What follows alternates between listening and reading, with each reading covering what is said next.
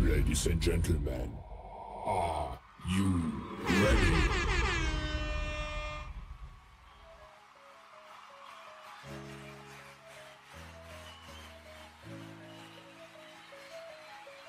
Looks like you lost your number.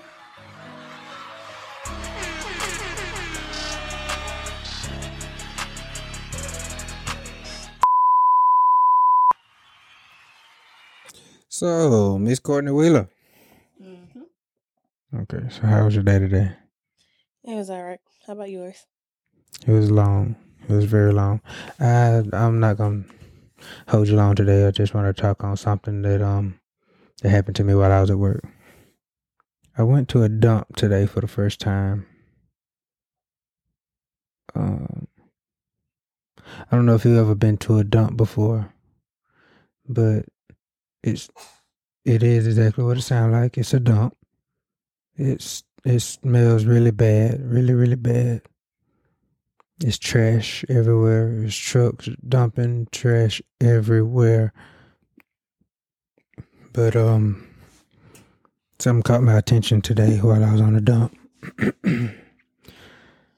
I don't know what kind of birds these were, but they look like small seagulls, honestly. And I got to watching the birds. Now, mind you, the dump itself, it had to be 20, 30 miles long. As far as the eyes can see, at least. And the birds were everywhere. And it was trash everywhere. So as I backed in, I got to sitting there watching them. And I started off, honestly, unconsciously just thinking, man, wow, this is a lot of birds. And I was kind of amazed at the fact that it was so many birds in one area. But as I watched the birds closely, I realized that the birds didn't even just truly understand like how much dump the land held. I'm sorry. They didn't understand that it was literally trash everywhere. As far as the eyes could see, there's literally trash everywhere. And the birds were just sitting there like fighting. Like one bird will have something in his mouth, and 3 or 4 other birds, while they're flying, everybody's trying to take what the one bird has in his mouth.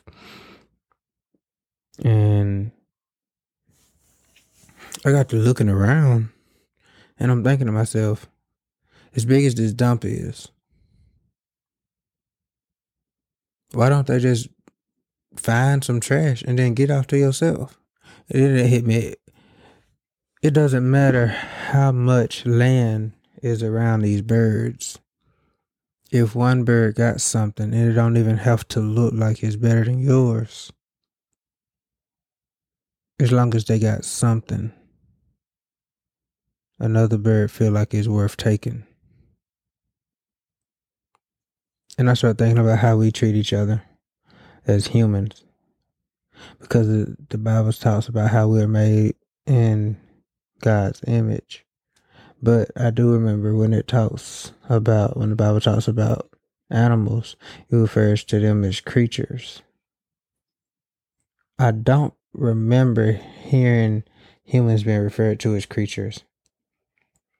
But in my head, it's like, how do the birds not understand that it's so much land that they don't have to be on top of each other, fighting over the same piece of whatever another bird got in his mouth, when if you look, it's literally trash and stuff everywhere. Yeah. And I just start thinking, like, that's the same type of thing that's the same type of mindset we have. We're supposed to have common sense. We have to use the sense that God gave us. But yet, just like these creatures, we see what somebody else got, and all this opportunity, all this space and opportunity around us, we see what somebody else got and we want what they got. When you can literally put forth an effort and get your own. I'm not saying there's something wrong. You know, if somebody's selling t-shirts and you want to sell t-shirts, I'm not saying don't do it. I'm just saying, but you don't have to do it exactly like they're doing it. But like I said, as I looked at the birds, a bird got a piece of bread out of a bag. Big piece of bread. And as the bird flew up, pieces of the bread fell and other birds were able to grab. Well, one bird grabbed a piece of bread, and when pieces fell off of that bread, instead of chasing the bread, 2 or 3 birds flew after that bird, trying to get the big piece of bread that was in that bird's mouth. They didn't want to work. They didn't want to work. To get some for themselves. And it just hit me like, man, how can these birds sit here with all this space around and not understand? And then it's like I just heard God say, how can you watch somebody struggle and not help? How can you have an idea to do something, but do something else because somebody else is doing it and they make it look easy?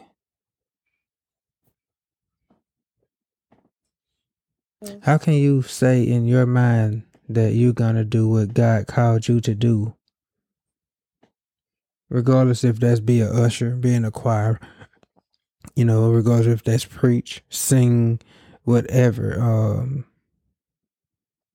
whatever ministry, whatever you say your ministry is, how can you say that God has called you to do that? You do everything but that. And I'm just thinking to myself, how can these birds have so much space and opportunity and not do their own thing?